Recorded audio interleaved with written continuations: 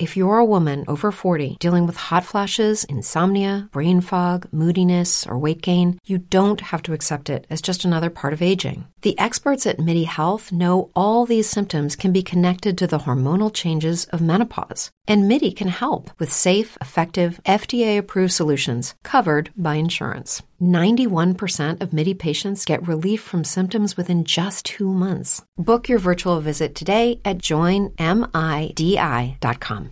Election College episode 206, George M. Dallas.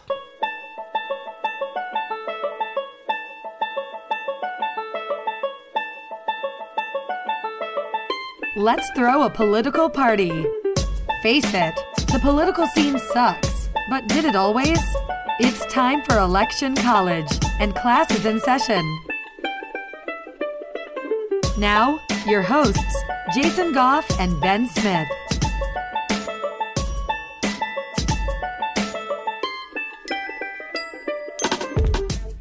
Hey, Ben, I immediately wonder who shot JR when I think of Dallas. Yeah.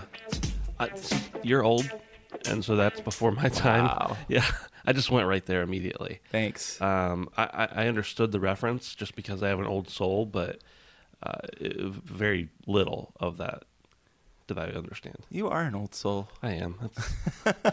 Probably because of cousins like you. Thanks. George Mifflin Dallas. He was born on July 10th, 1792. And if you have a last name that includes the word Mifflin in it, well, you're going to be from Pennsylvania because Mifflin. Like Dunder Mifflin. Yeah. Mm-hmm. Same family. So George's dad, and just in case you don't know why we're talking about George Mifflin Dallas, it's because you don't know a lot about American history, like us about a week ago. True. Yeah. So anyway, George Mifflin Dallas, he was born in Philadelphia, Pennsylvania. His dad was from Jamaica, and he was the Secretary of the Treasury under President Madison, and also served as the Secretary of War for a time. George Dallas, he was pretty well connected there from the get-go. Yeah, absolutely. And you mentioned Thomas Mifflin, or you mentioned the Mifflin name. George was actually named after Thomas Mifflin, who was a politician, of course, and was good friends with good old Dad. So that's how he gets his name. Dallas was actually the second of 6 children. We're starting to see these numbers slide. Remember a couple episodes ago, we were talking about somebody and they had like 462 siblings. Yeah. And now we're all the way down to 6. But Alexander, one of his brothers, ends up becoming the commander of the Pensacola Navy Yard, which is a pretty big deal if you are the commander of a Navy Yard. And the family was pretty well off from the get-go. They lived in a mansion, and they had a second home out in the countryside, and he was privately educated. He went to a bunch of Quaker-run schools, and basically he had whatever he wanted. He also went to Princeton. Before it was Princeton, he went to the College of New Jersey and gets highest honors. So this guy is no joke. George Mifflin Dallas is a bit of a brain, a bit of a wealthy aristocrat's son, I guess you could say. Yeah. And he's always been interested in politics. Oh, and just as an aside, he gets into studying some law. No way. I know, it's weird. Yeah, so in 1813, he's admitted to the bar, and we don't talk about not that kind of bar. Well, the bar. Right. Yeah, the bar. He might have been admitted to both. We don't know. You never know. Yeah.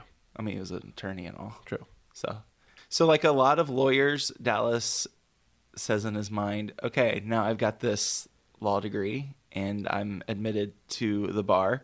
But guess what? I hate this profession. And he decides that he wants to fight in the War of 1812. And his dad says, no, you're not going to do that. So after responding positively to his dad's negative view of the War of 1812, or at least serving in the War of 1812, Dallas decides to go with Albert Gallatin to Russia, and he tries to secure peace between Great Britain and the United States. While he's in Russia, he's like, hey, this is some good stuff going on over here. I like being a diplomat. Yeah. Yeah. And he's there for about 6 months. And then his country says, hey, George, go to London and try to resolve this issue going on with the British diplomatically. And by the time 1814 rolls around, he comes back to the United States. I think he might have failed a little bit. He did, yeah. That's on that. Mm-hmm. Anyway, he comes back to Washington in 1814 and helps deliver a draft of the peace agreement between Great Britain and the United States. So he comes back to the U.S., and James Madison is president, and he's like, hey, Dallas, I think you should be the remitter of the Treasury. And this just so happens to work out nicely, or not so nicely, I don't know how you want to put it, because Dallas's father is the Secretary of the Treasury. So the job doesn't take a whole lot of time, and Dallas is able to more focus on politics and a little bit of the law, but mostly he's interested in the political scene. And he ends up becoming the chief counsel, or the counsel to the Second Bank of the United States. That whole mess, we see how that worked out. And a little while later, Dallas's father passes away. And at one point, there had been some discussion about maybe when I get back from over yonder, we'll start up a family law practice. And, this will be a great, prestigious point of view. And that doesn't happen because, well, his dad dies. Yeah. For some reason, I thought of the word hither and yon. Hither and yon? If we ever write a book. That's multiple words, isn't it? Yeah. A phrase. Yeah. Hither and yon. So, and I wonder, just possibly, do you think he ran into the Q at this time? Like, probably. I think they had a pretty good son of famous people thing going on. Yeah. They're diplomats. There was a private club. Yeah. What do you do if you're the kid of a founding father? Yeah. You go to Russia. The club was called Our Dads Are Disappointed in Us, but we still try hard. A lot of people joined. So if you know anything about the Democratic Party in Pennsylvania after the War of 1812, you will know that there's a couple of factions. And these factions included the Family Party, which sounds so nice, doesn't it? It does sound really nice. And they come from that city of brotherly love, Philadelphia. And Dallas heads this faction. And what this faction believed, if a faction can believe something, members of the faction believed that the Constitution of the United States was it. Like, that's the bomb diggity of any document. It reigns supreme. And that a strong national government should implement protective tariffs and be in control of the banking system, and it's all about building commerce and that type of thing. The other faction, which I love the name, the Amalgamators. That sounds like if you're going to have a business group, like we're going to become the Amalgamators. Yeah. Not a professional football team or something. Or if like you have to go to the dentist and get a cavity filled, they're like, do you want this or do you want the amalgam? I'll take the Amalgamator, thank you very much. So, that group was headed by James Buchanan. You all know him. Uh-huh.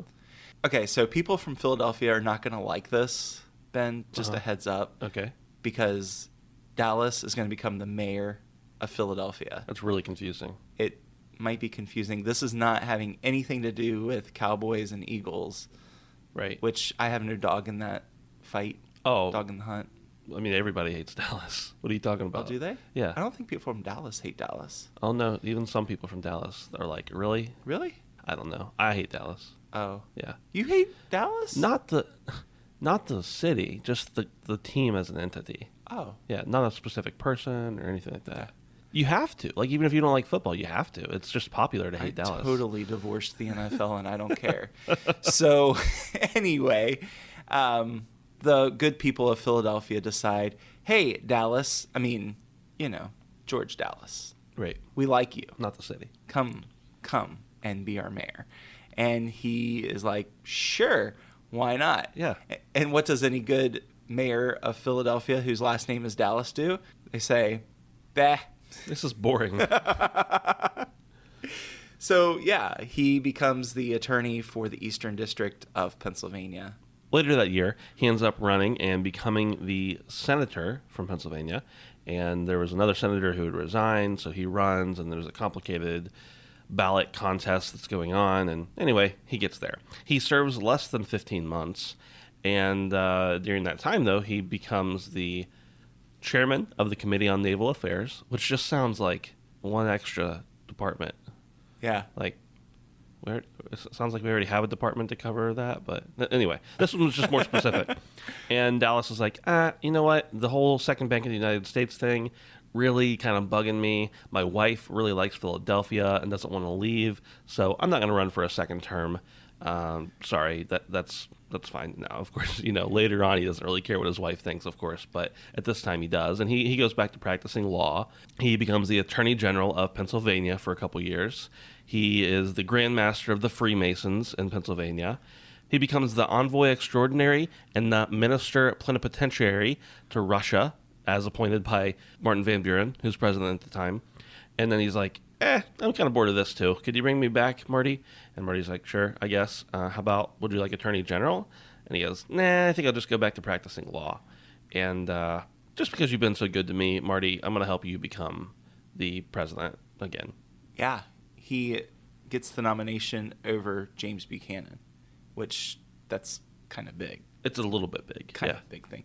Ben, I just like to hear you say plenipotentiary. I'm not good at it. I have to actually think about it. But the less I think about it, the better I think I say it. I mean, everybody, can you say plenipotentiary? I struggle with that word. Yeah, it's tough. Because it's not real. It's not based on any base words we already know. Yeah. I wonder what the root of that is. Somebody in our audience knows that, and they're going to Google it. Or they may not know it, and they're going to Google it, and then they're going to tweet us. Hopefully. So in 1844... that way we can know.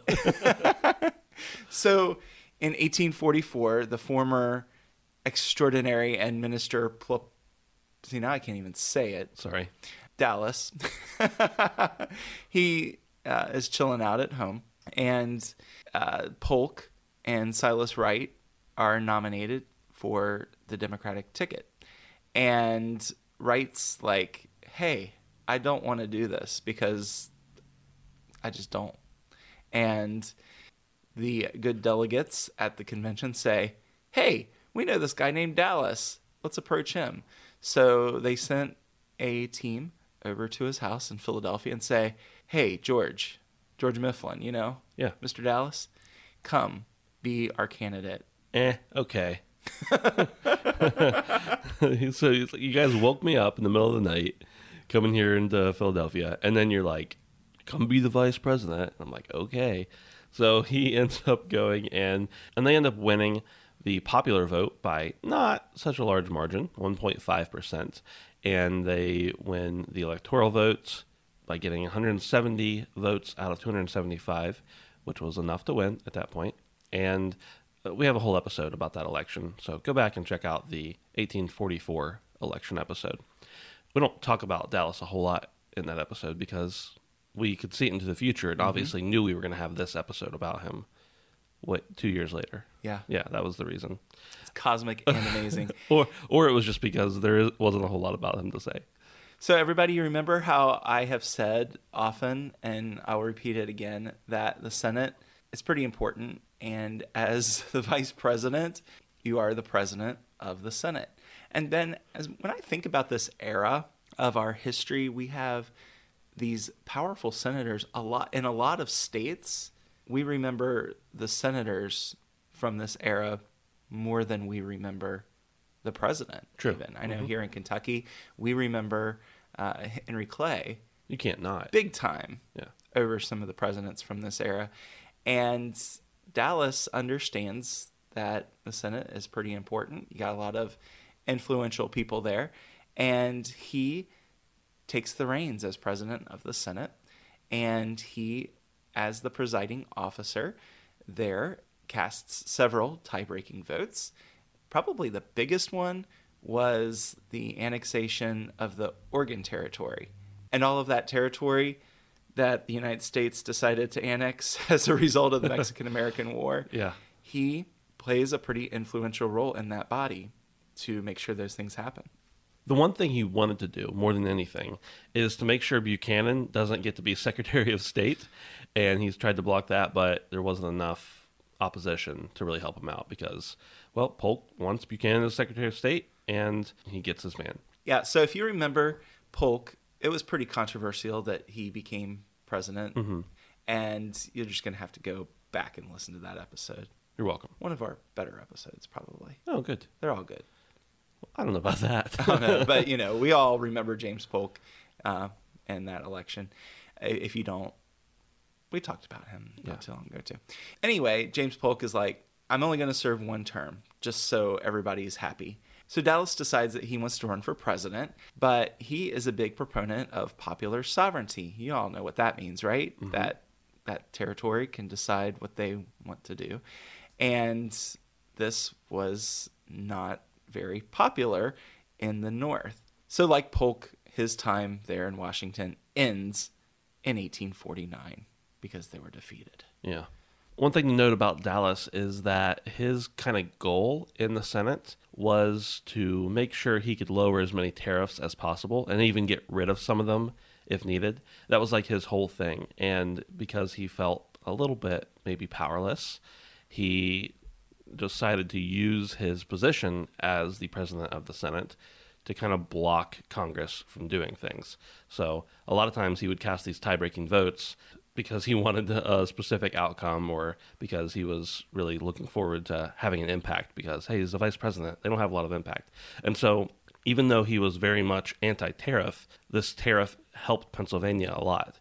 And so when your own state isn't behind you because you destroyed something that helps them a lot, it really sends you downhill quickly. So, yeah, they don't do so well in the re-election, or he doesn't do so well in the vie for the re-election. Yeah, so you don't hear a lot about George Dallas in modern times, but you hear a good bit about James Buchanan. And what you need to know is if you're James Buchanan, George Dallas is kind of like, for some reason I'm thinking of Newman on Seinfeld. He just kind of appears. You know what's really weird? I thought of Dr. Robotnik from the Sonic games. No idea why, because it's not based on reality at all. But he's the bad guy. Literally, you said the rival, and I thought Dr. Robotnik. Did you? It's weird. I thought of okay, so there's I haven't played this Sonic pesky in character. 10 years. I don't even know what you're talking about. Your old soul and my old body. There's the difference there. Yeah. So anyway, so for those of you who are, 37 and higher, who would listen to or watched Seinfeld all the time, Newman just kind of appeared every now and then. It was like, hello, Jerry. Newman. Anyway, George Dallas, he's kind of like that for James Buchanan. They just cross paths throughout their lives. And again, remember this. If there's nothing that you remember from this podcast, remember Dallas, he's the family party. Buchanan, he's from the Amalgamators. And they go head to head quite a bit. It's kind of funny how Pennsylvania politics transfers onto the national scene. Oh, definitely. Later on in this. So also, amalgamators, besides sounding like a dental routine, sounds really intimidating. Like, would you rather be a part of the family party or the amalgamators? yeah. Like, if you add "aters" onto the end of any word. Also, about Seinfeld, I'm way off topic here. I have, before streaming was like popular, I got the entire box set from my ex-girlfriend, actually. And the box set comes with the coffee table book. Like the coffee table book Really? About coffee tables. No way. Oh, yeah, it's awesome. That is awesome. It is pretty cool. Sorry, derailed. Back on track. So you've got the Amalgamators and the family party. They're going at it. So where this battle really comes to a head is in 1834, where James Buchanan, he comes back to Pennsylvania from Russia. I wonder what the Russians were thinking. Do you think they had any influence in this? Probably. Probably a lot. I bet you they did. Mm-hmm. So he comes back in 1834 from Russia, Buchanan that is, and he gets elected as a senator from Pennsylvania. In 1849, Dallas is finished being vice president. He goes back to Philly, and enjoys life as a private citizen. Yeah, he lives until the age of 72, 1864, which is a interesting time for our nation, obviously, Yeah.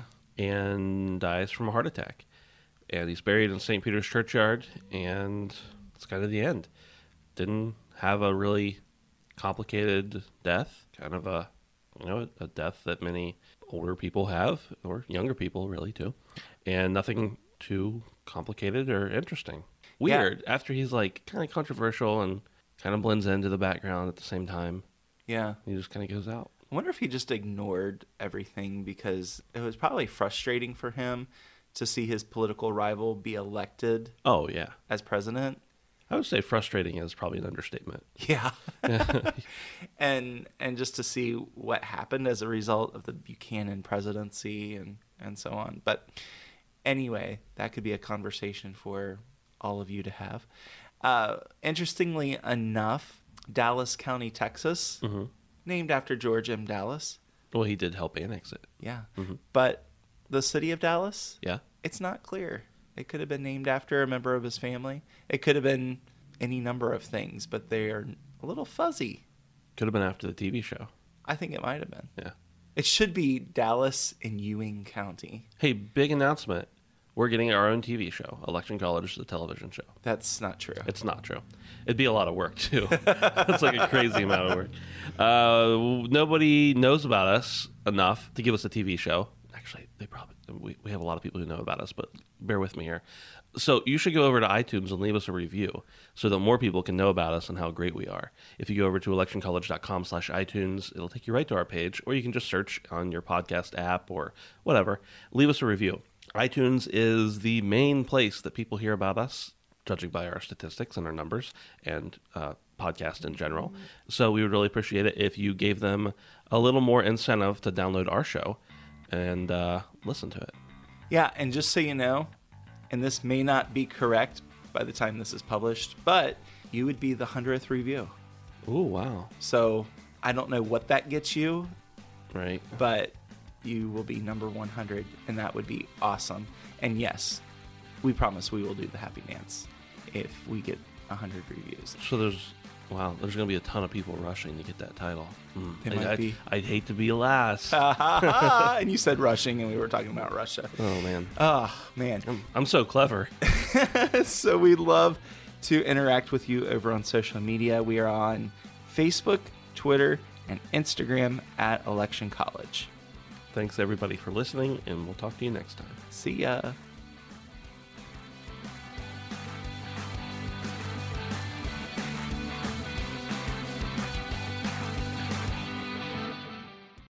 Without the ones like you, who work tirelessly to keep things running, everything would suddenly stop. Hospitals, factories, schools, and power plants, they all depend on you. No matter the weather, emergency, or time of day, you're the ones who get it done. At Grainger, we're here for you with professional-grade industrial supplies. Count on real-time product availability and fast delivery. Call, click Grainger.com, or just stop by. Grainger, for the ones who get it done.